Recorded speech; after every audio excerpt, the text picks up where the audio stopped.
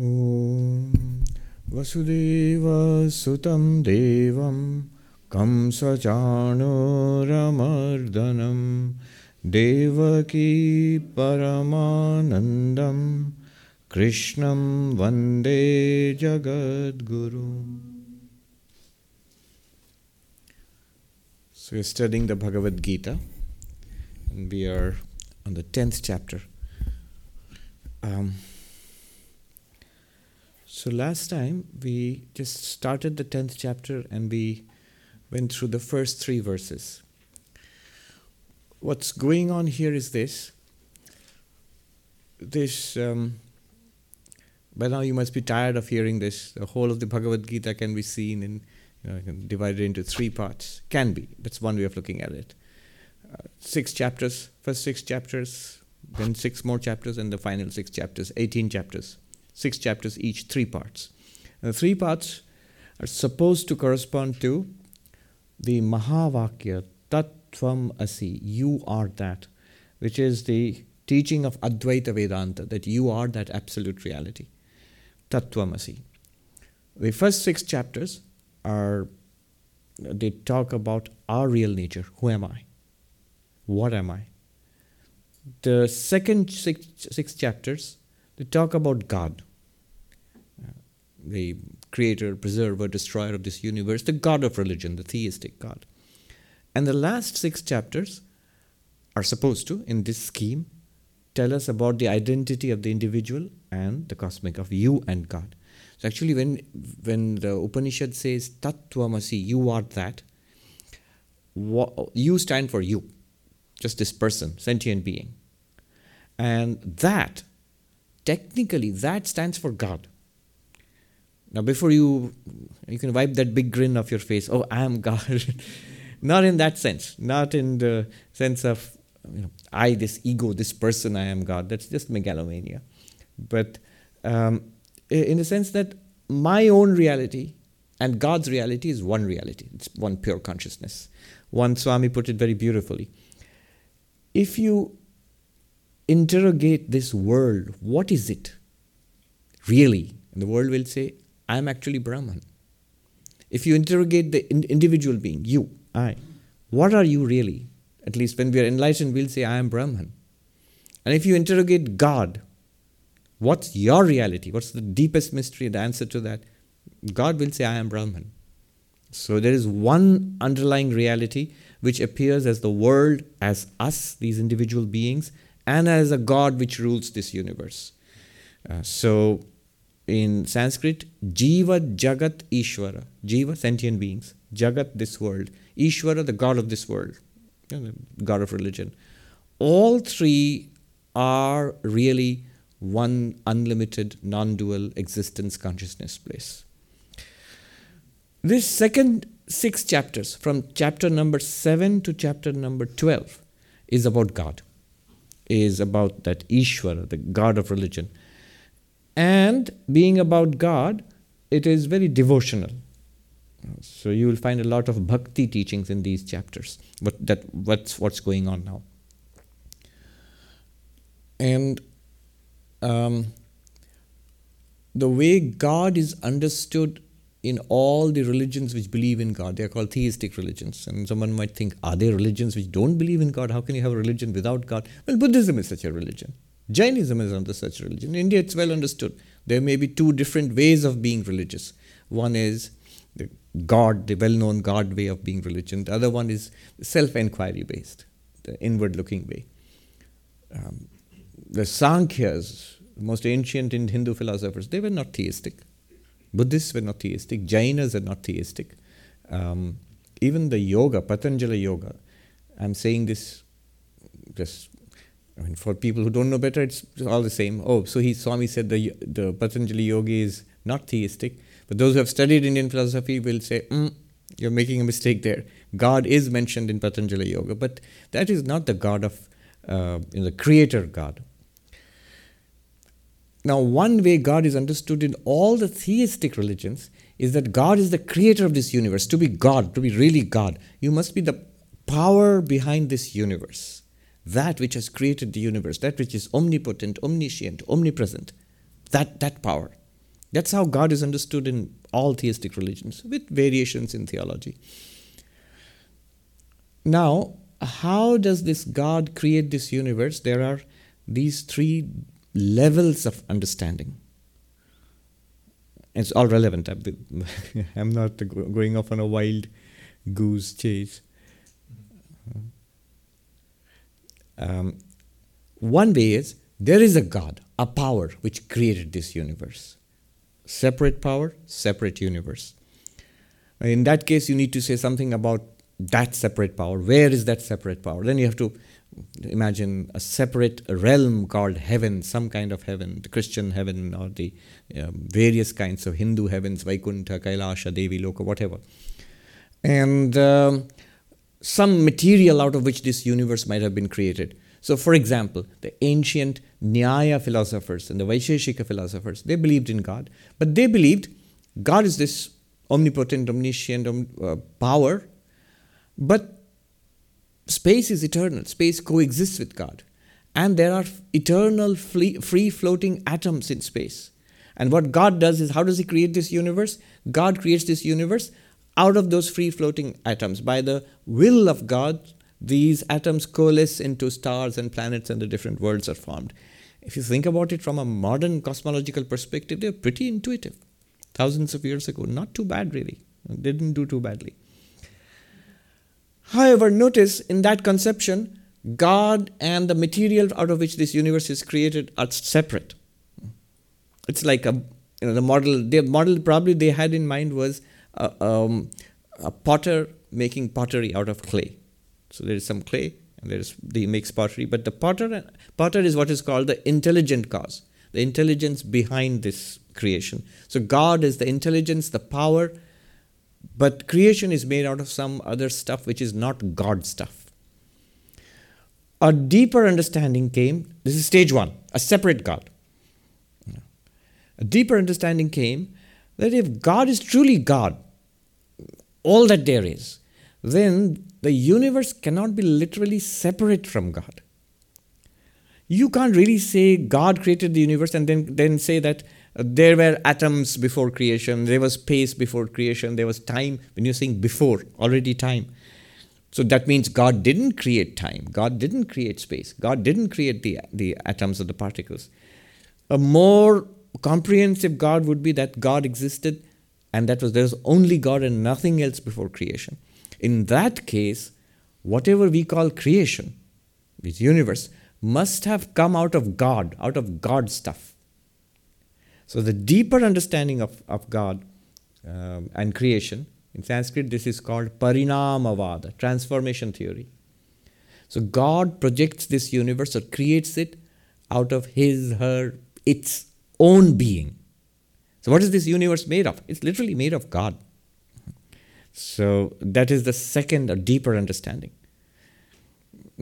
It is God transforms, in some theories, part of its being, some theories, its power. So there are multiple theories. There are all various forms of what is called Parinamavada, the theory, the causality which believes in transformation of cause into effect. What's the cause? God. What's the effect? Universe. You can see how this is different from the first theory, where God and the material are different. And then there can be a deeper understanding, which is the Advaita, which we claim to be deeper, is it possible for an absolute reality, for pure being or pure consciousness, to transform itself, limit itself? Can the infinite become the finite? Can the changeless actually change? Or is God, and not only that, if God has changed in some way into this universe, God is changeful then. So you might say, what's the harm? Many problems. A changeful God is subject to change and decay and eventual death. Why not? If you're admitting change, why not the ultimate change of death and destruction? So God would die. And God changes. If God is perfect. I'm giving you some problems which come if you say that God really changes. If God changes, God is, our idea of God in every religion is God is perfect. And whatever your idea of perfection, but God has to be perfect, the most perfect being. if the most perfect being changes in any way, the changed state will be less than perfect. To put it in less philosophical terms, it means God will really become miserable, God will really become sinful, God will really become, damaged, and in other words, not quite godly anymore. So there are many problems if you admit a changing, transformed God. And if you just say God has been transformed into this universe, then it's not God anymore, it's just the universe. It's just the universe. If it's really tables and chairs and that's it, it was God maybe once upon a time, but no longer. It's just the universe. That's the problem with the theory called pantheism. Spinoza talks about this entire God being this entire universe. But critics will say that if you literally say this is God, then you're just using a new term for the universe. Why not just call it the universe? Why not just call a table a table? Why are you saying that it's God who became a table or God somehow is a table? If it's really a table, then that's all it is. Call it a table. Call it a world. Call it matter and energy, time and space. Why are you calling it God anymore? What's godly about it anymore? So not pantheism. The deeper understanding is God, Brahman, the ultimate reality, remaining exactly as it is, perfect, appears as this universe. So this universe, the famous two theories of truth, the ultimate truth and the relative truth. In the relative truth, like a movie, it could be a comedy, it could be a tragedy, the perfection of the movie screen is not marred in any way. Many examples are given, like a mirage, water in the desert. So Shankaracharya famously says, all the water in a mirage is not enough to wet one grain of sand of the desert. So all the universe is appearing and all the terrible things happening in the universe is not enough to mar even in the least the perfection of God. So that is the Advaitic idea of, they call it Vivartavada, not an actual transformation of God into the universe, not an actual transformation of the cause into the effect, but the cause appearing as the effect. Like your mind, remaining the mind, it appears as an entire world of dreams in your dreams. Like a movie screen, remaining the movie screen can appear as all kinds of movies. So this is the third understanding. It is Brahman only. This universe is Brahman, appearing as the universe. At our unenlightened perspective, it appears like the world and that's it. We don't see any Brahman, God or anything here. To the enlightened person, this here is God shining through in every person, in every activity, in every, in the tiniest and in the most massive scale. It is none other than one existence, consciousness, bliss. That enlightened one is the one who interrogates the universe and the universe tells him or her, I am God. And looks inside and finds, I am God. And looks at God, obviously I am God. So that God, which is the God of the universe, the individual and this cosmos, that is Brahman. What might be called in English the Godhead, the absolute being. And mystics in all religions have accessed that. Now, why am I saying all this? What this chapter is doing is halfway in between. It's talking about God not as just as Krishna or as Vishnu in a particular heaven, but as God who has become, second stage, who has become this universe. So this universe is the glory of God. I mentioned earlier what one Advaitic teacher, master, contemporary master told me, Pranava Chaitanya in Benares. He said, how does the Gita regard this world, the world we live in three ways? It takes three passes at this question. What is this world? First, I'll tell you the Sanskrit words he used, and then I've already said this, but I'll quickly touch upon it. First pass, heya, to be given up. In Sanskrit, heya, to be given up. Discarded. Renounced. Second pass, divya, divine. This world. Third pass at it.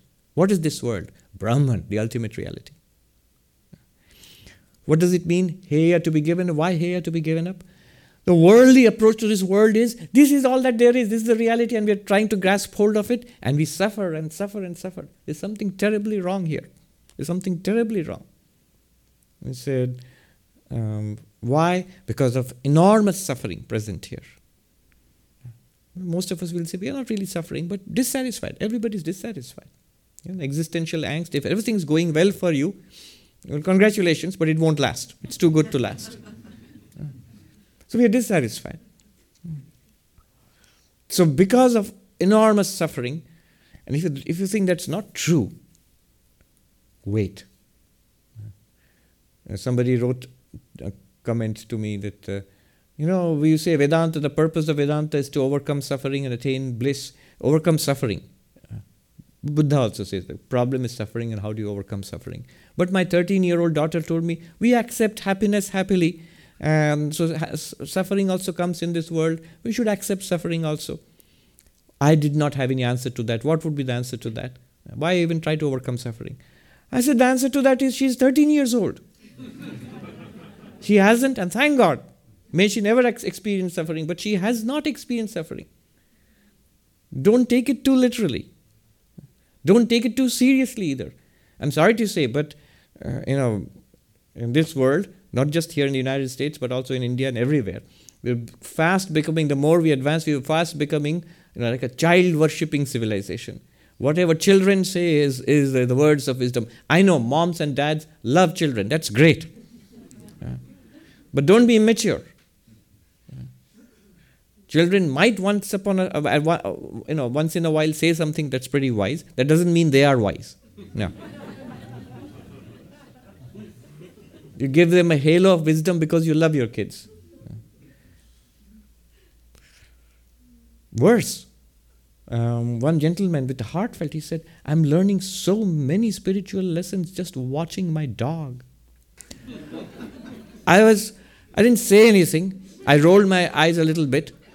Here you are, you're sitting with a monk. Here you are, today you have the spiritual heritage of the combined, spiritual heritage of all of humanity, all the religions, the thought of all the philosophers available to you. God is available to you. No, it has to be from the dog. No, don't do that. So, the first thing is, here, the world is to be given up because of suffering. The Gita says, Prapya imam asukham lokam, this world full of suffering, having come here. Second, anityam. It is, anityam means impermanent, continuously changing. I told you what's wrong with change. When I say change is not bad. Yes, but change is, the problem with change is, we want to have fulfillment, happiness, and that depends upon so many factors. And if you ever are lucky enough to get all the factors at their optimum level, wealth and health and Facebook likes and the proper parking, and all of that goes very well for you because it's a changing set, all the time changing. Next moment, it will change and the level will be suboptimal. So we are programmed for suffering. Unfortunately, that was the Buddha's great discovery. Yeah. Fun guy, 2,500 years ago. But no, he's a fun guy because he tells us the truth about the way the world is, but he also tells us a way out, how to attain, how to go beyond suffering, he says. So, it is dukkha, suffering. It is anitya, temporary. Whatever, any gains you make here, prosperity, family, wealth, and, learning, civilizational advance, all of it is temporary. There's an ancient saying, in India, 1,000 years a city, 1,000 years a forest. We go to the Hayden Planetarium here, we saw this show. What was here millions of years ago? Right here where we are sitting. It was underwater and there were these huge extinct sea dinosaurs which were swimming around here. That's what it was, right here. 1,000 years a city, 1,000 years a forest. And then 1,000 years a city again. So, temporary. And then the Gita goes further. Maya. It's not just temporary. It's an appearance. It's not even real in itself. It's not that it doesn't exist, but it's not the way we think it is. It's an appearance. Something deeper is there. We are just seeing the surface of it. Maya. Where does the Gita say it's Maya? 2nd chapter, 16th verse. Na sato vidyate bhava. I will not explain that, but it's a big thing.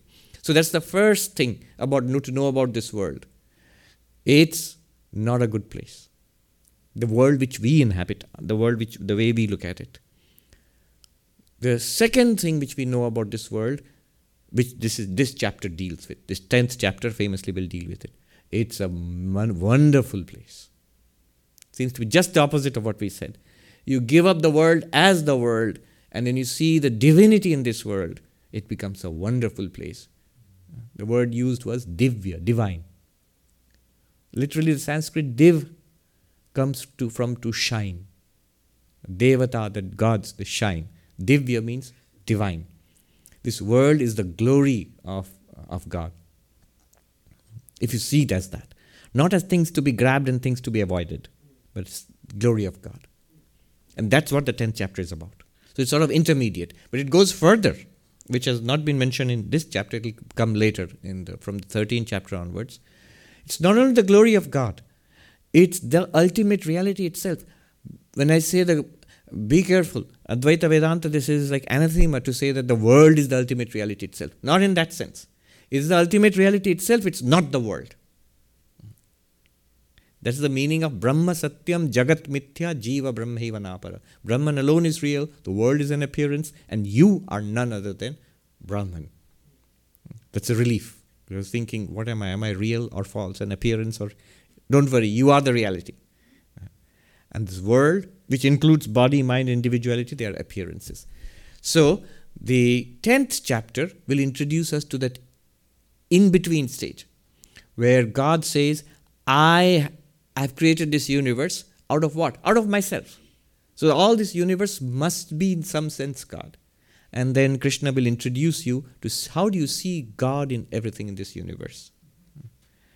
He will point out some places where God is most manifest, easier to see. Most manifest means more easier to see. And as a part of our spiritual practice. So when we interact with the world, it will no longer be, this is worldly and that's spiritual. In the church and the temple and the Vedanta society, that's spiritual. In Wall Street or in Broadway, that's secular. No, everywhere the same God shines through. That's what the theme of this chapter is. Now, in the 4th and 5th verses, which we'll see together, Krishna is saying, our internal universe, thoughts, feelings, emotions, ideas, intelligence, all of that, that's also God. It's like we identify those as my thoughts and feelings, and I'm looking out, all right, this world is, you're saying this is not a world, this is God, but I am experiencing that as a world or as God. But no, that which you think you're experiencing, your own thoughts, your emotions, your aspirations, your intelligence and knowledge, your joys and sorrows, all of that is also none other than that one divinity. So that's what's said in the 4th and 5th universe. Our internal universe is also God. Let's do 4th and 5th together. Buddhir jnanam asammoha, Buddhir jnanam asammoha, Kshama satyam dama shama, Kshama satyam dama kshama, Sukham dukkham bhavo bhavo, Sukham dukkham bhavo bhavo, Bhayam cha bhayameva cha, cha bhayameva cha, Ahimsa samata tushti, Ahimsa samata tushti, Tapodanam yasho yasha, Tapodanam yasho yasha, Bhavanti bhava bhutanam, Bhavanti bhava bhutanam, Matta eva prithak vidha, Matta eva prithak vidha. Discrimination, knowledge, non-delusion, forgiveness, truthfulness, self-control, tranquility, happiness, misery, existence, non-existence, fear, and also fearlessness, non-injury, equanimity, contentment, austerity, charity, fame, ill fame. These different dispositions of beings are indeed born of me. we'll just run through the list. But it just means whatever we feel inside, whatever we think inside, whatever we experience within ourselves, first person experience, all of them come from God. The beauty of it is, when we begin to see that, we get what is called an even-sightedness, an even-mindedness. That this is great and the rest of it is awful. That kind of reaction becomes less and less. We begin to see, this is not particularly great, and that's not so bad either. We begin to see all of them are coming from the Lord, and all of them I accept with respect and with equanimity. All of them remind me of the Lord. That's a wonderful thing. Whatever happens in my mind. See, we are most impacted by, not so much by the world, not so much by other people. We're impacted by our reactions to the world and other people. All those reactions are also divine, not in the sense that they're great. They're divine because they're coming from the divine. And if you take the transformation theory, the second theory we talked about, then it is the divine. If it's if it's clay, then the pot must be clay. If it is a golden ornament, then a necklace and the bracelet and the, whatever it is, a tiara, it must be gold. Okay.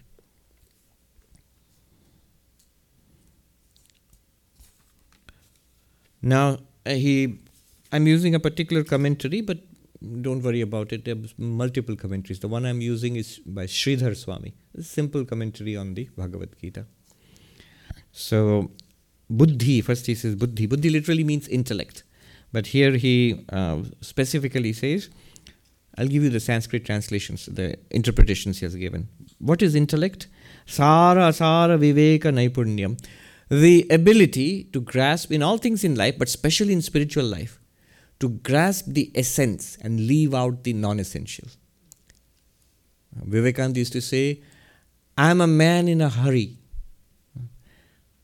We are all people in a hurry actually. We don't just know it. Time is running out, the clock is ticking. Good deal of our life is already gone in being young. Being 13. And then there will come a time in our lives, when our age catches up with us, and the physical, the debilitating and difficult to change. So make the best use of it, whatever time we have.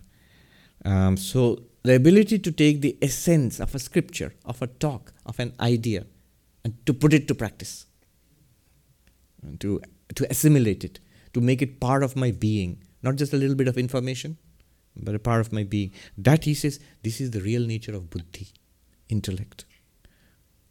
Quite different from, I think intelligent means a person who is very scholarly, who read a lot of books and knows lots of things. No, he says the ability to take the sense out of it. Sometimes people who are not scholarly, not with big degrees, they might have a lot of strong common sense, the ability to extract an essence. Now, then knowledge. So from intellect comes knowledge. So he says, the next thing he says is knowledge, jnanam, knowledge. And then what is this knowledge? He says, jnanam, atma vishayam, the knowledge about yourself. There's this vast universe out there. Encyclopedias to read. He says, all of that, that's fine. What knowledge we are talking about here is, who am I? What am I? Atma vishayam, the jnanam. Jnanam means the knowledge about yourself. So he's making it very specific. This is the commentator, not Krishna himself, but the commentator. Then he says, asammoha. Moha means delusion. We are walking around in a fog. We are not totally awake. Some are totally asleep. It's a kind of operating cost you have when you have a Vedanta class. Some will be sleeping. But you expect some to be awake and most people to be halfway, in between, half and half, That's the meaning of the term Buddha, the one who woke up. So moha means delusion. We are walking around in a fog. We don't even know what the world which we inhabit is. We are so much bubbling with what is especially raga, dvesha, likes and dislikes, our dispositions, our attitudes towards the world and people, that we continuously are interpreting the world. reading motives into people which are not there. That one really likes me and that one really hates me. Neither is true. I can assure you that without knowing who you are and who is the one who likes you and who hates. Neither is true. Very few people can be bothered with anybody else. It's a basic operating principle. So, we walk around in a fog, imputing motives to people, scared of phantoms in this world, walking around in anxiety. Somebody said we are all, those old slapstick comedy movies, Charlie Chaplin, you see somebody slipping and falling in a banana peel. But we are always slipping and falling in a banana peel. Either we are slipping and falling back into the past, memories, regrets, or golden, it was so nice when we were young, back. Or we are slipping forward and falling into the future, anxiety, expectation. Not even here.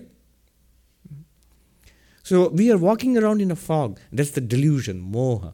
To be enlightened, at the minimum, is to snap out of it. The Buddha, when the beautiful story, Houston Smith, in his book, Religions of the World, he introduces the chapter on Buddhism in this way. After enlightenment, the Buddha is walking, before he gives his first teaching. And a shepherd boy sees him and is struck by the extraordinary expression on his face, the radiance of this person, this being. And he says, "What are you?" Houston Smith writes there. Many people have been asked, "Who are you?" We all ask, "Who are you?" What are you? Either somebody is tremendously evil. You can ask a Hitler, "What are you?" Or something extraordinarily good, more than good, divine. So what are you? What are you? Are you a god? Buddha said, no. Are you an angel? In the Sanskrit would have been Devaduta, like a messenger of the gods. No. Are you a human being? No. Then he's bewildered. Then what are you? He said, I am Buddha, the awakened. I've woken up. So, moha. What happens if you have intelligence and with intelligence you have extracted the knowledge about the self? You have woken up. Asam moha, completely undeluded about yourself and this world. And all other qualities. Kshama. Kshama means sahishnutvam. Ability to forbear the behavior of others, the illness, a kind of toughness, mental toughness, fortitude, ability, ups and downs in life. I've seen through many things in life, I shall also see this through. Just that attitude. The psychologist Albert Bandura called it self-efficacy. Self-efficacy is a kind of feeling that I can deal with most things in my life. That kind of confidence. He was talking about students, school and college students. Now, what does kshama, forgiveness, have to do with it? This toughness, also the ability to forgive other people for their actual or imagined wrongs which they have done. Remember, again, very shocking, they are mostly forgotten. If they have done wrongs to you, they have forgotten about it. They really do not, most people don't hold ill will against you. They don't even remember that they did something. We remember because it's the party which has been hurt which remembers. But it's no good storing up hurts. No good. So the ability to forgive and let go. To forgive and let go. And move ahead in life.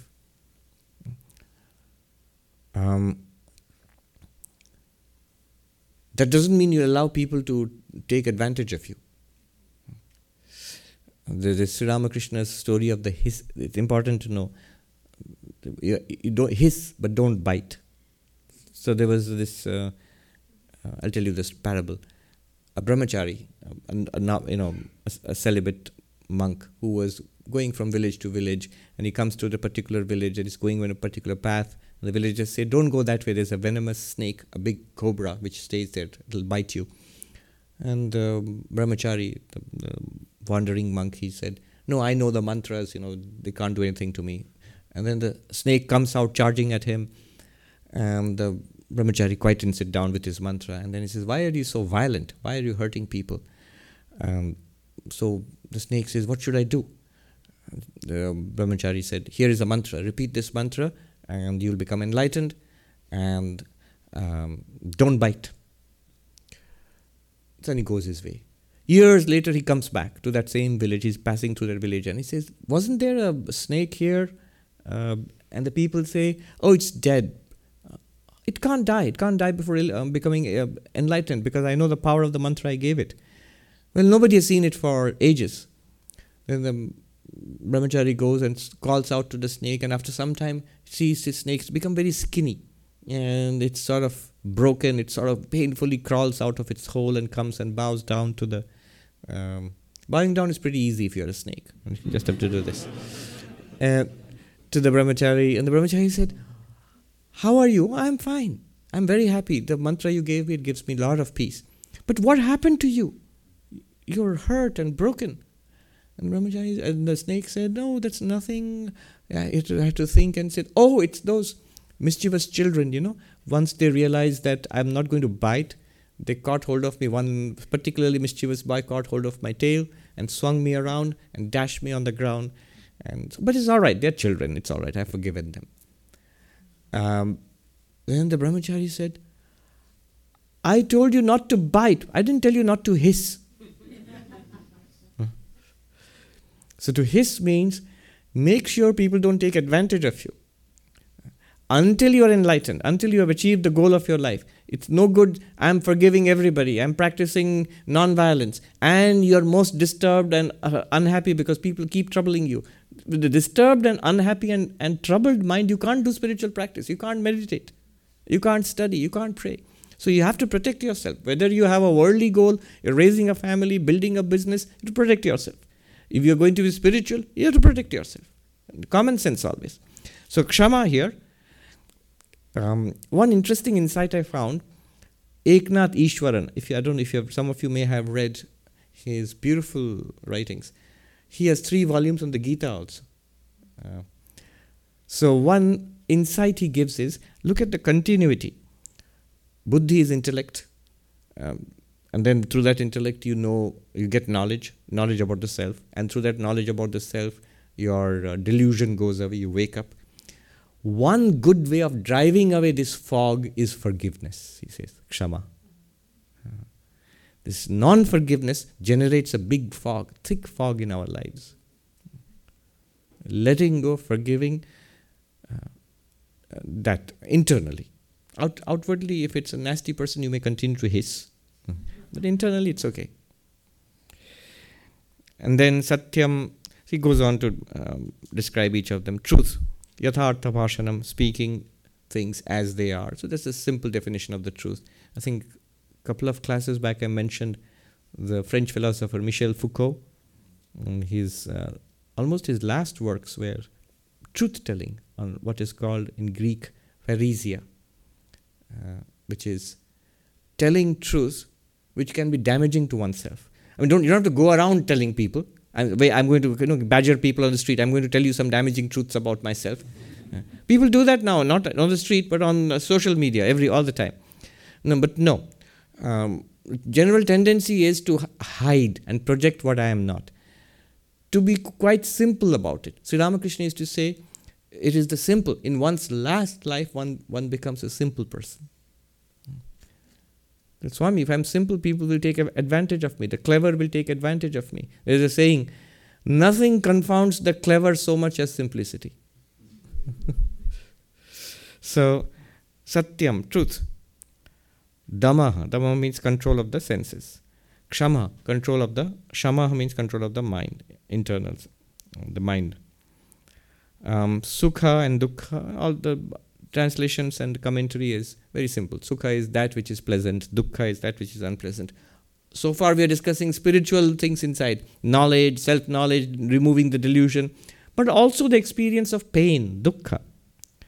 Bhava, Udbhava. He says bhava means birth, creation.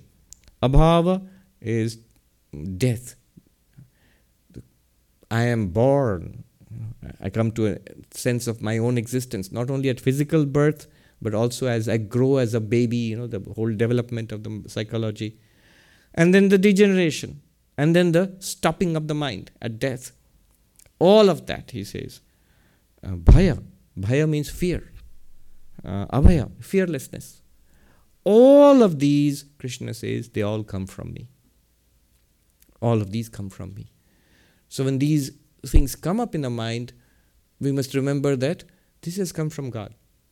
There is a divine element in this. Just as much as there is clay in pots and gold in golden ornaments, there is God there is that one Brahman in all of these things. Then ahimsa, non-violence. Here's a whole list here. Non-violence in thought, word and deed. Swami Ramsukdas ji gives a list of 81 types of non-violence. But I'm not going to go through that list now. It's a kind of violence to subject you to that. It's the 82nd kind of violence. Then he says, samatha. This is a beautiful one. Samatha means evenness.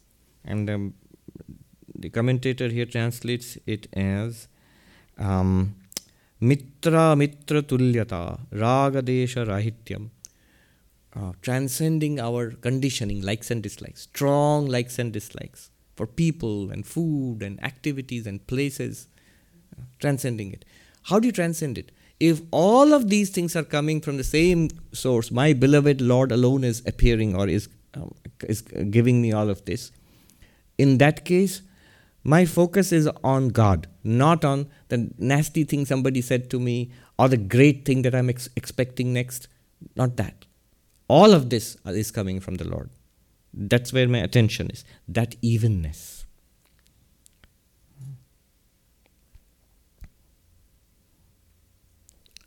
Tushti.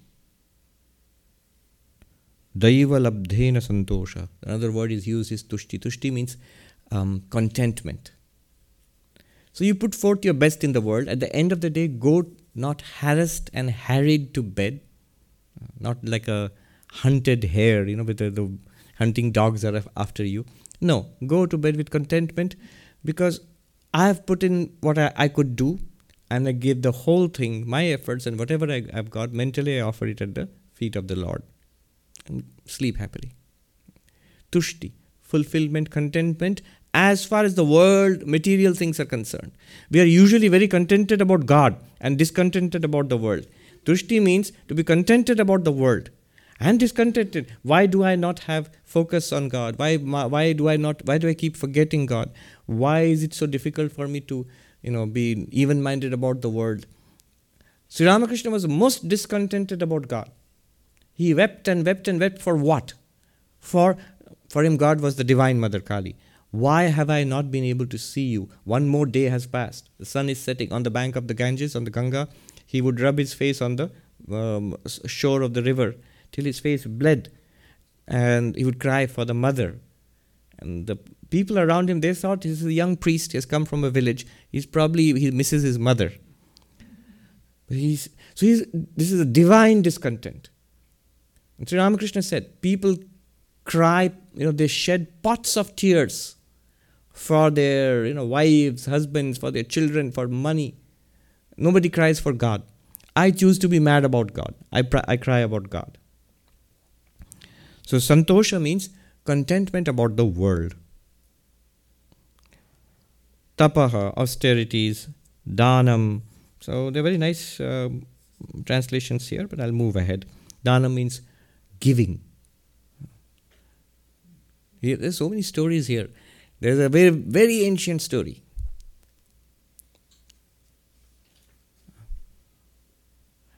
The gods, devatas, human beings, and the demons, they all went to Brahma, their grandsire, the creator of this universe. Not God, not Brahman, the ultimate reality, just Brahma, the God, who is sort of like a subcontractor.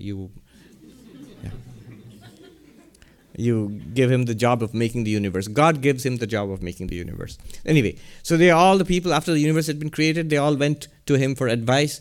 Tell us, what spiritual advice do you have for us? And see, there clearly Brahma gives different advice to the gods, different advice to human beings, different advice to the demons. What will make them progress? So, all he said, they prayed to Brahma. It's very dramatic. And Brahma replied in the voice of thunder. What did the thunder say? Da, da, da. Eliot, he used this. What did the thunder say? In the poem itself, he's written the. But what does it mean? 3 times, the. First is for the gods. It is damyatam, control yourself. The gods are like superpowered beings, and they are always having a party. These are not spiritual beings. They are gods with a small g. So they are all these radiant, beautiful beings and always having a party.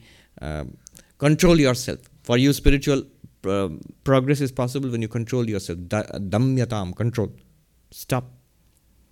For human beings, datta, give. Because human beings are petty, small, and close-fisted. It is godly to give. It is great to give. Don't be small. Sri Ramakrishna advised the mother when he was dying of throat cancer. His parting advice to her is, always never put your hand like this before anybody. When I'm gone, you be contented with your little village cottage, and you have a vegetable garden, and whatever you get in your little backyard garden, you live on that. Don't ask. Always give. So hand like this is asking. Hand like this is giving.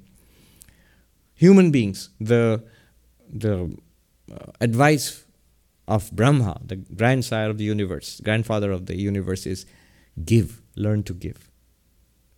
What about the demons? He said, Dayadhvam, be kind. Demons are cruel. They like hurting. So these are people who are good, who are privileged, who have got everything in life, but they're wasting their life in pleasure seeking. They're the gods. What is the way forward for them? Self-control. There are people who are cruel in nature, who like hurting others. What is the way forward for them? Compassion. And then the rest of us. General advice to people is not to be small. Be big. Let go. Give. They say there is a prosperity psychology and a poverty psychology. It doesn't depend on how much money somebody has. There is American story about the Scrooge. So one to give. So that is the answer. Here he says dhanam. Even that impulse to give, Krishna says it comes from God. Yasha, fame. Ayasha, loss of fame. Now it is very fast. Facebook likes up and down. Twitter followers up and down. So all of that, remember, it comes from Twitter. No, it comes from God. Moving on. So our entire internal universe, you have to see God in all of that. That's the basic message. Number 6. Same theme. Everything in this universe, I have become. That's the theme. So that you see me in this universe, in everything. 6th. Maharshaya sapta purve. Maharshaya sapta purve. Chatvaro manavastatha. Chatvaro manavastatha. Madbhava manasa jata. Madbhava manasa jata. Yesham loka imah prajah. Yesham loka imah prajah. The 7 great sages, the earlier 4, and also the Manus were born of my mind, endowed with my essence, whose progeny are these in the world. So very poetic stuff here. So Brahma, the creator, created first so his job was to create the universe. So his first attempt didn't work. These stories are very nice, We ask, why, if God created the world, why didn't God create a perfect world? Why such an awful world? So God did try. He tried to create a perfect world. Didn't work. So there's one version of the story that he created these 4 sages. It is mentioned here. And he expected, the sages means they were not human beings. They were very wise beings. They had all spiritual knowledge and everything. And the expectation was they will take this universe forward. They will have progeny, and they will have families and create worlds and civilizations and all. But no, when these sages came into being, how did they come into being? Manasa. He says, they came from my mind. God says from my mind or from Brahma's mind. it is said sankalpa, just by thought. So how can you create anything by thought? Actually, everything is created by thought, basically. And every day in the night, in our dreams, we create universes with thoughts. A painter, a novelist, a scientist, it creates by thought. Anyhow, so there is this concept of Manasa Putra, a child born of mind. Not physical child born of mind. In fact, in our tradition, Sri Ramakrishna had that relation with Swami Brahmananda. That the Divine Mother appeared before him in a vision and said, here is a baby. And in a vision, she put this baby on his lap. And he said, I'm a celibate. How am I going to have a child? And she said, this is not a child in that way. This is your Manasaputra, your spiritual son. But literally it means mind-born. So Brahma created the mind-born, the first 4 sages. But it flopped. Because the first 4 sages were such perfect beings, the moment they saw, what's this? A universe? Why? We were perfectly happy, absorbed in the ultimate reality, in Brahman, in God. And so they immediately sat down to meditate and attain nirvana immediately and disappeared. This is one version of the story. So what Brahma said, this didn't work. This didn't work. Sattvic, they were all very sattvic. So now let me create a universe with a proper mixture of not just sugar and spice, all of it together, sweet and sour, all of it together. So sattva, rajas, tamas, the divine qualities, the dynamic qualities, but also the awful qualities, all of it together. And the next batch he created, that was successful. They had all sorts of different dispositions, and the universe is humming along nicely till now. You can see it's all around us. So anyway, but the original story is that Brahma first created 4 sages. This is what is called the 4 earlier. The 7 great sages, they are very famous in Hindu mythology, in Hindu thought. But before the 7, there were the 4. And these are the 4, and they are all immortal. So these 4 are still there.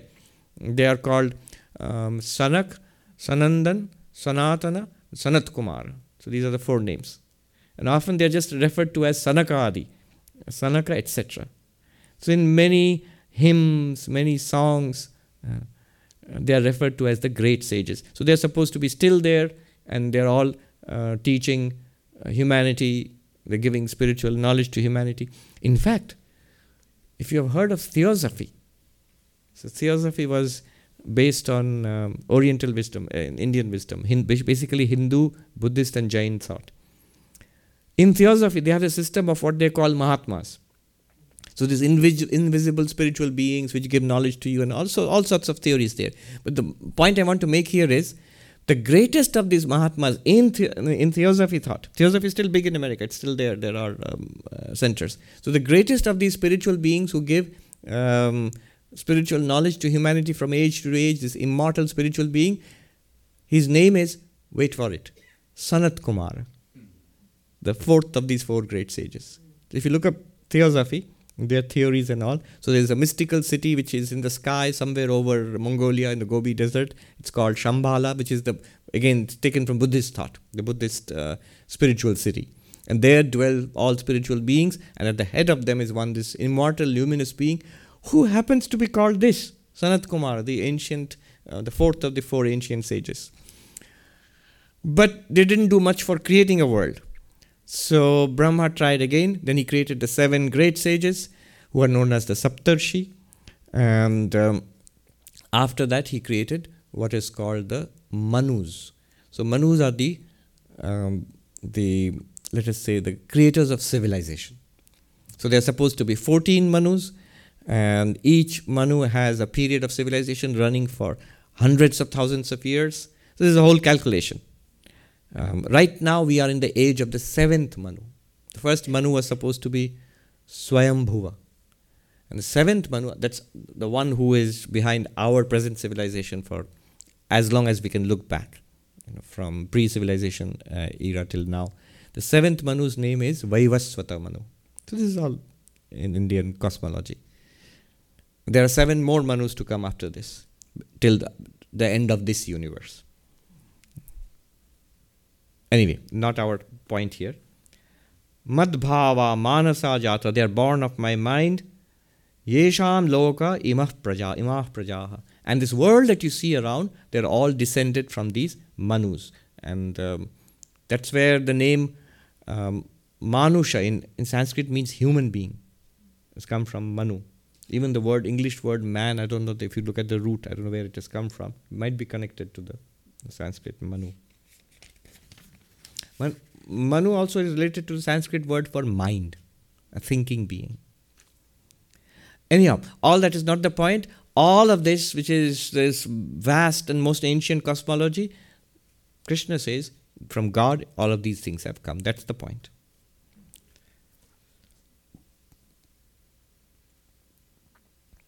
All right. I will not go into the next few verses, which are very soaring and very sublime. He says, those who know this, they will realize the truth about what I am, what this universe is, and they'll become enlightened. He's going to say that. And how do you practice this? All of this will come next. I'll just let it be. We can take up questions, observations, comments. If you raise your hand. Yes. Tell us your name and ask the question. Swamiji, my name is Parma Bhattacharya. So why did God even have to create the universe? Okay. This is a question for the big guy. Why did he have to create? I can give you multiple answers. None of them very good. Let me warn you at the beginning. Why did God have to create this universe? One answer in Vedanta is for us. What do you mean for us? We are spiritually evolving. So we need a field of action. We need a universe, we need bodies, we need to interact and grow spiritually until we become enlightened. And I know you can always say that, so how did it start? Why are we unenlightened to begin with? Why were we created? We were not created. And according to Vedanta, there are multiple theories. One is that the souls, the Atman, the selves, they are co-eval with God. They exist along with God. God didn't create us. Or, even deeper answer is, you and God are actually one reality. One answer to this is a beautiful story which Alan Watts has told. I love this story. It seems like it's for children, but it's really, for grown-ups actually. So he says, in the beginning there was nothing, no universe. God alone existed. Why did God exist? A particularly obstinate child can ask. But God can't help existing. There's something called a necessary existence. So God is existence itself. God cannot not exist. So God existed from eternity to eternity, but eternity is an awfully long time, awfully long time. So God got bored. And God wanted to play. But there was nobody to play with. It was only God existed. Nothing to play with, nobody to play with. Then God thought about it. How can this problem be solved? And because God is awfully smart, it came up with a solution. What was the solution? God decided to be not God. So I'm God. If there's anything else, that must be not God. So God and now not God. Now there are two. They can play. And so God was very happy. He could play with not God. But the problem is now that God is not only very clever, God is awfully good at what he does. So when he decided to play not God, he completely forgot that he was God. And now not God is searching for who am I? What am I? What's going on? And that's this universe. That's what you are. So it's actually based on Kashmiri Shaivism. Kashmiri Shaivism says this. Sri Ramakrishna said, Pash Baddha Jeeb, Pash Mukta Sheeb. In bondage, the same reality is Jiva, sentient being. Freed from bondage, the same reality is Shiva, the ultimate reality.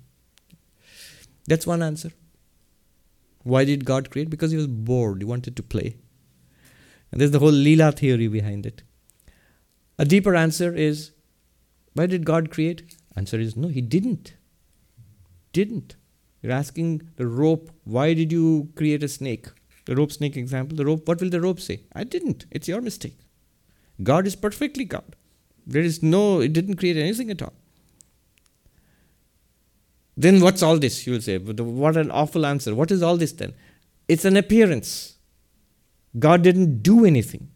It's like watching a horror movie in a movie hall and then complaining to the movie screen, why are you so horrible?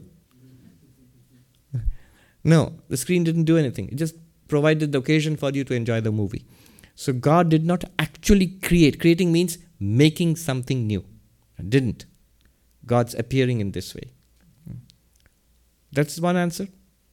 God didn't create. That's what this is talking about. This universe itself is nothing other than God. I'm using God as a general term. There are more precisely Saguna Brahman, Brahman with attributes. That's what's being talked about here. There also you can push it forward. Further, you can ask this question, but why did God appear as this universe? All right, I accept it, God didn't create, but why did God appear as this universe? This God didn't create, it's an appearance. In some of the scriptures, if you look at it from this perspective, they suddenly make extraordinary sense. The Quran, the source of Islam, the first verse in the Quran says that Allah is not born, nor does Allah is not born, nor does He give birth. So the ultimate reality is not created out of anything, nor does that ultimate reality create anything.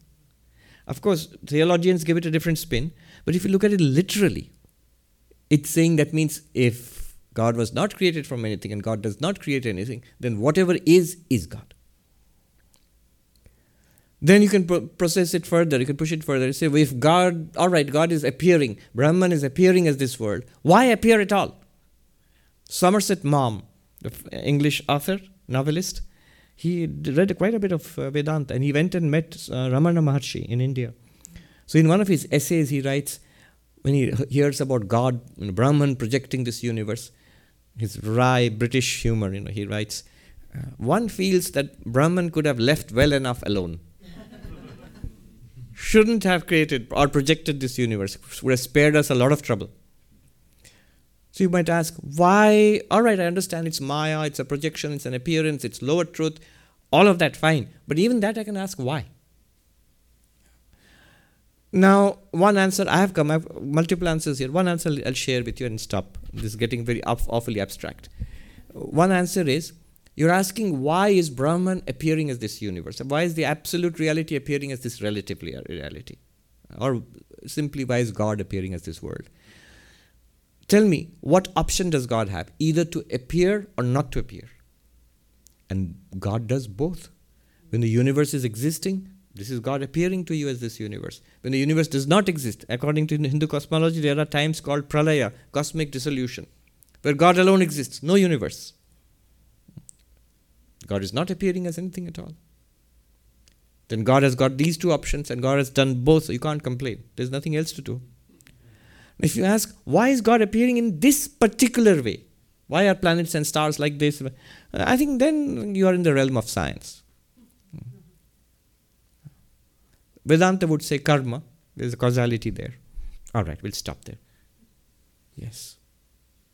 I was wondering, can a person actually be enlightened, or is it a constant journey towards enlightenment? Oh, one can be enlightened. Yes, there were people who are enlightened. However, you are not entirely wrong. God is not, ultimate reality is not exhausted by one flash of enlightenment. So, once you discover that, Sri Ramakrishna, somebody in front of Sri Ramakrishna said this, it's an endless journey, and one goes on and on. Sri Ramakrishna said, no. Where one finds peace, ultimately, that's the end of the journey. But for you, when you're enlightened, when you make a breakthrough, you touch God, see God, or Brahman, you realize that you are Brahman, that breakthrough is one and final. However, that does not mean that's the end of spiritual experience. Then you taste that divinity which you have discovered in 1,000 different ways, every day of your life for the rest of this particular existence. So the enlightened one can have various kinds of mystic experiences. For that enlightened one, every experience is a God experience.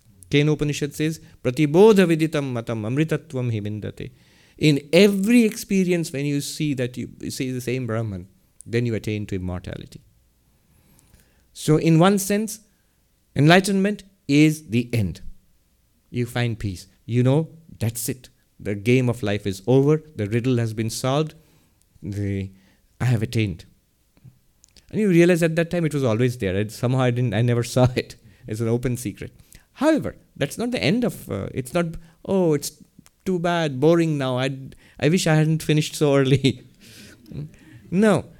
So game of life is over. Doesn't mean that it's in one sense it's begun. Swami Brahmananda says, spiritual life starts after Nirvikalpa Samadhi. This is an extraordinary statement. We somehow, the way it has been put in yogic path, Nirvikalpa Samadhi is said to be the final Samadhi, the final meditative absorption.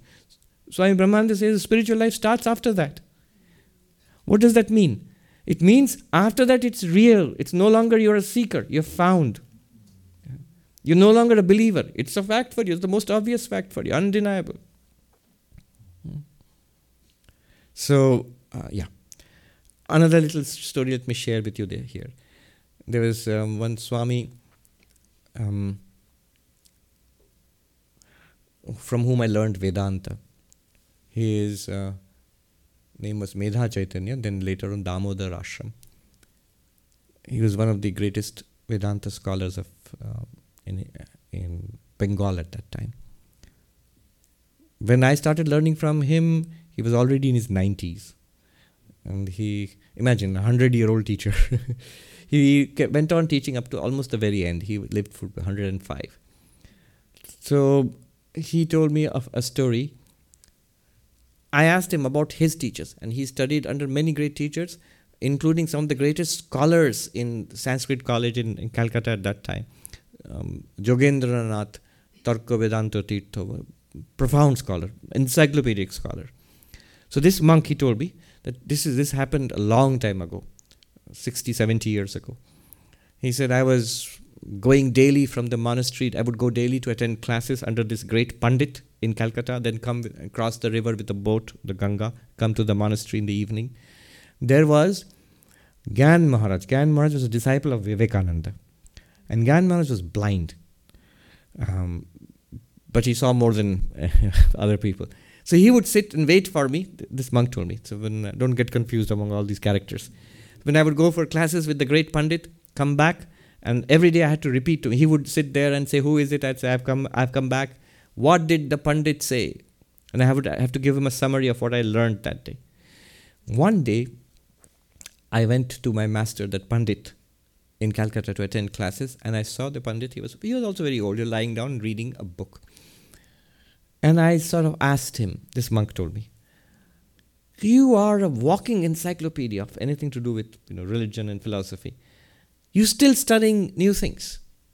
And the Pandit said, if I don't learn something new every day, I don't want to live. I must learn something new every day. So that inspired me a lot, this monk told me. That day when I crossed the river and came back in the evening to the monastery, Gyan Maharaj was sitting there. He said, who is it? I am this and so and so. I've come back from my classes. What did the Pandit say? Oh, the Pandit said, if I don't learn something new every day, then I don't want to live. Then Gyan Maharaj said, that's good. That's the scholar's ideal. But remember, enlightenment is not new every day. It happens once and it's forever. So that knowledge, the knowledge of the self, what I am, there is no second edition, third edition, updated. But that doesn't mean it becomes stale. It's not something like, oh, I got enlightenment in 1965 and I sort of remember it. It was a great thing. It's not a memory. You to yourself are not a memory.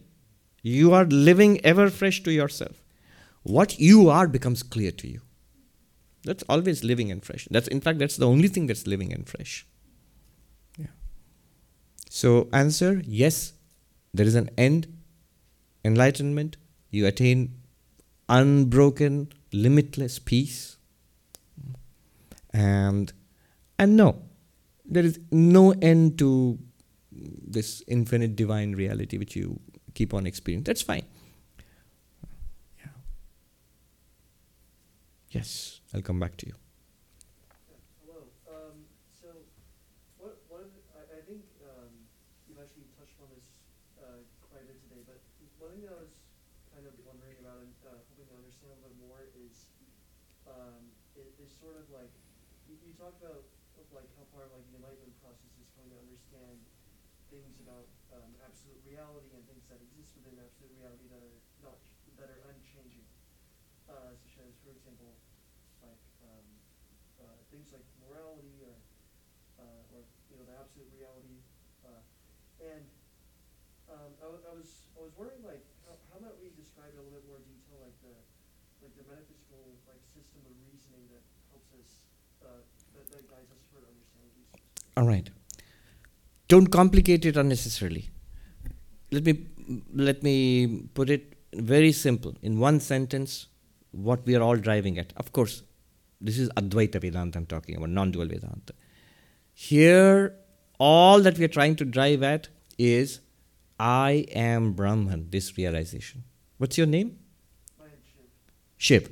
So, right now you feel straight away, who are you? I'm Shiv. But, by the way, you're very fortunately named. Shiva means the ultimate reality. So, it means God, of course, Shiva. And this is the thing with Hindu names. They all mean the ultimate reality. It's supposed to remind you of that. When you think of yourself or you call somebody else, you're talking to. Now, I am Brahman, this realization. Right now, whatever I can say, I have read this, I've understood that, but my feeling is I'm just this guy. And then the feeling will be, then the realization, indubitable realization will be, I am limitless existence consciousness, or existence consciousness place. I am Brahman. This thing will flash. This is what we are all driving towards. And all this reading, understanding this and that, the metaphysics of it, the ethics of it, the meditative practices, the devotional practices, God appearing as many things in the universe, these are all helpful. That's all. But don't get caught up in any of this. He's driving towards something very simple and very straight. Now, you had a particular question about the reasoning behind it? I was just curious about like how like how like maybe a little bit more. I guess maybe I am overcomplicating it to a certain extent, but I was just curious about like the system of reasoning that's like described in the system of understanding. All right, I'll just mention two things and then we'll leave it at that. Broadly, the methodology followed in Vedanta is called Shruti Yukti Anubhuti. Shruti means these teachings. Upanishads, Gita, it's transmitted to you from a lineage of teachers, and they're like pointers. They point out something in your experience which you would not have noticed otherwise. Second, Yukti, reasoning. So these books are there, but everybody's reading them. What you take out of that depends upon the way you can interpret these texts and use reasoning. So reasoning, there's a whole science of it. Indian logic, Nyaya, how to make an inference and all of that. It's a vast, vast field, very subtly developed. I think until the development of modern symbolic logic and mathematical logic, in 19th century, I would say, 18th, 19th century, until that time, the most subtle and sophisticated system of logic that existed in the world was the Indian Nyaya system, which had been adopted by all the schools of Indian philosophy, including the Buddhists also. So very subtle, very sophisticated, far more than the Greek Aristotelian logic. But of course, I mean, it's been exceeded in precision by modern mathematical logic and symbolic logic. And then the third pillar of that is Anubhuti. Shruti, Yukti, Anubhuti. Shruti is teachings, literally the Upanishads, that which is heard. Yukti, reasoning, logic. And there's a whole system of logic, just as I mentioned.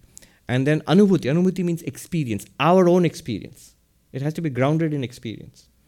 All three together, this is the methodology that's developed. Okay, the lady here. And then you there. My question is about depression and spiritual practice, especially with regard to meditation. So generally meditation, calms the mind, gives you a sense of peace and detachment, but there's also a phenomena where it kind of leads to a loss of meaning or a depression or maybe call it like a dark night of the soul. In such cases, do you just push through or do you back off? And then the second part of that question is, there are people who tend towards depression, whether because of genetics or trauma or circumstance. Should such people be careful about meditation Yeah. or like reduce the intensity? Straight answer to your question is yes to both. Back off and reduce the intensity. That's my feeling. Remember, meditation is not the only spiritual practice. Devotion is a spiritual practice. Ritual is a spiritual practice. Service is a spiritual practice.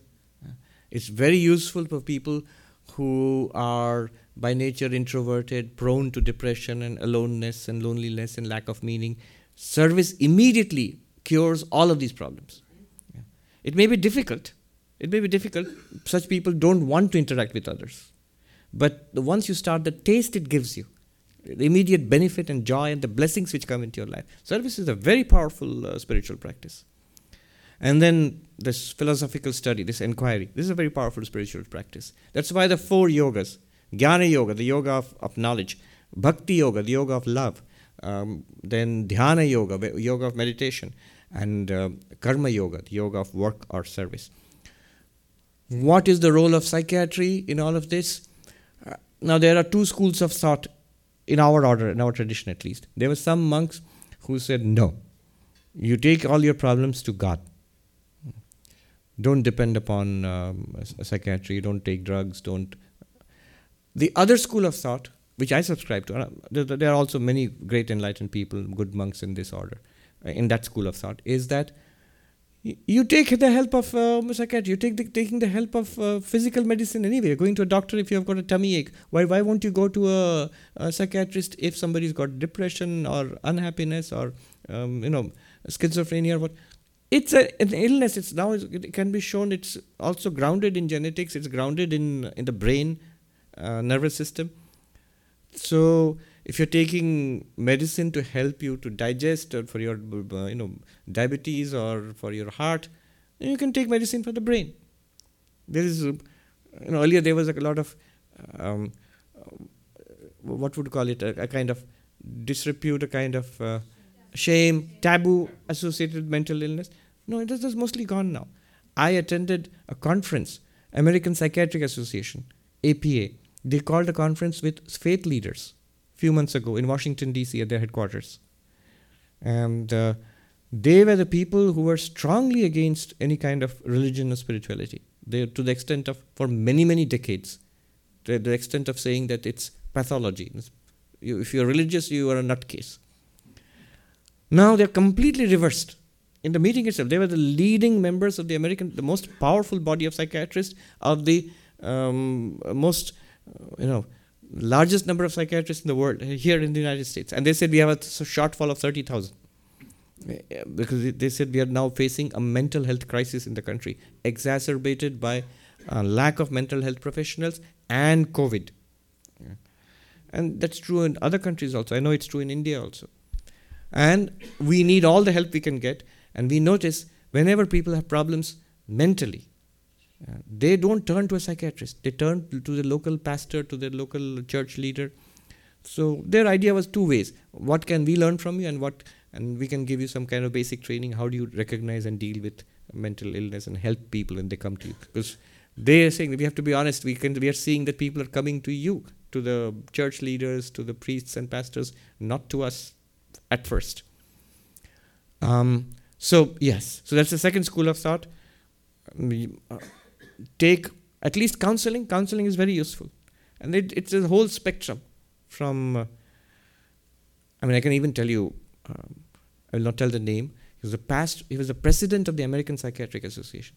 And over lunch, he took me aside because I was a monk. He took me aside and said, look, in my youth, I went to Japan. I was a Buddhist monk for 3 years. And till today, who's saying this? The president of the American Psychiatric Association. He said, till today, every day I meditate. So, yes. Take help. Meditation can, in some cases, aggravate symptoms of depression, unhappiness, psychosis. People are hallucinating. It's not a good idea to sit down and meditate at that time. You'll think, all right, I'm seeing God all the time. No, don't do that. Yeah.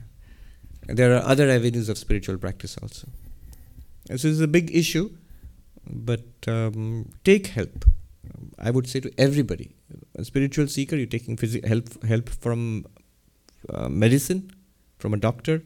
If need be, take help from a psychiatrist. There's no shame in it at all. Good question. Last question, yes. Swamiji.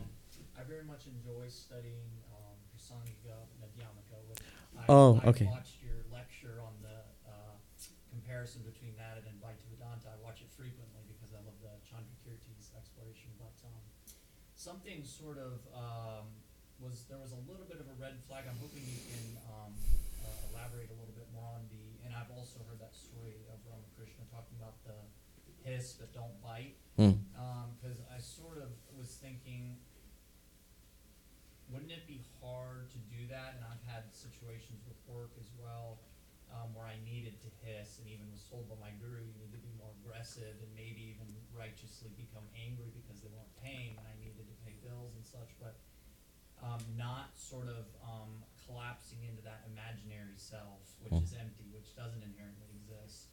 It seems like it's so easy for me practically to sort of fall back into that as like a fallback state. It's easy to go back into the imaginary self, whereas it seems like that would be a hard thing to do. Can you say like how? I'm going to set aside Advaita, I'm going to set aside Madhyamaka Buddhism. I'm going to go back many, many years ago to a college professor who was teaching a course called Assertiveness Training. I still remember the spectrum he drew. He said on one end of the spectrum is being aggressive, screaming, shouting, demanding, bullying, and there are people like that, and there are behavior patterns like that. On the other end of the spectrum is being manipulative, playing politics, talking dirty about somebody behind their backs, duplicity. That's the other end of the spectrum. But he says the right thing to do is in between. In between there is assertiveness. You're not aggressive. You're not manipulative. It's the weak who are manipulative. It is even the aggressive also are in one sense weak actually. To be assertive, you need to be strong. So you have a right to say what you want to say. But the other person also has a right to say no. You should be fearless in saying what you want to say, but also strong in accepting what the other person has to say. So it's easier said than done. I remember we as kids, we as students, we used to call the course How to Be Rude. Assertiveness training. How to be rude. All right, I said that was the last question, but yes. As you were told, or we know that nothing in this world happens without the will of the God, then why there is this phenomenon of good karma or bad karma, or how are we as individuals able to do any wrong, willing or unwilling? Oh, that's a big question. The question of evil. Why is there evil if everything is the will of God? The straight answer to that, even then, we must be hard-headed and logical. The straight answer is that even what we see as evil is in some way willed by God. Does it make us stronger? It's like, I'm sure that when we first went to school, our parents, mom forced us, dragged us to pre-kindergarten or whatever, which we must have asked the same question, that why is there so much evil in this world? Why am I being dragged off to school? But ultimately we see it was really for our own good. So there are many answers. I can give you 24 actually. 24 answers. If you look at, there's a book, Arthur Herman, The Problem of Evil in Indian Thought. What are the answers you get in Hinduism, Buddhism? But he collects answers from all religions of the world and different philosophers of the world. And he has a list of 24. So, yes, so the multiple answers are possible. One answer I just gave you, that maybe it's not evil. Maybe both what we see, good and evil, are pushing us along in spiritual life. If things were perfectly fine here, then we wouldn't want anything else. We would want to stay here. Be worldly. Often, people make spiritual progress in suffering rather than in pleasure and in a fine life. They don't grow. Have you noticed? It's a well-known phenomenon across the world. Children of rich parents, they don't do too well. Why? They should do well. They've got all privilege, they've got all opportunities, And that's what the parents ensure, that our kids will have a better life than we had. But then it doesn't work out that way. Why? So maybe some amount of challenge, toughness, is shock is necessary. That's not a complete answer. The places there is such terrible suffering that it's not leading to anybody's growth. It's just suffering and ends in death maybe. So how do you explain that? So there are many theories. This is one theory I gave you. Then there is the karma theory. Then there is how would the karma theory work? One thing the karma theory does, to answer your question, is karma theory takes the blame away from God. If God's will is good, God's will is good. But God has also given us freedom. And we exercise the freedom in this way, through karma, and we end up with this world. This, very interestingly, the karma theory, this is the conclusion, the karma theory in Hinduism, Buddhism, Jainism, Sikhism. But this is also the conclusion, the official doctrine of the Catholic Church. That evil is a product of God's giving us free will.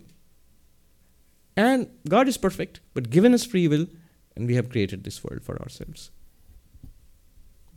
Even here there are many objections, but it's almost 9 o'clock. Om Shanti Shanti Shanti Hari Om Tat Sat Shri Ram Krishna Arpanamastu.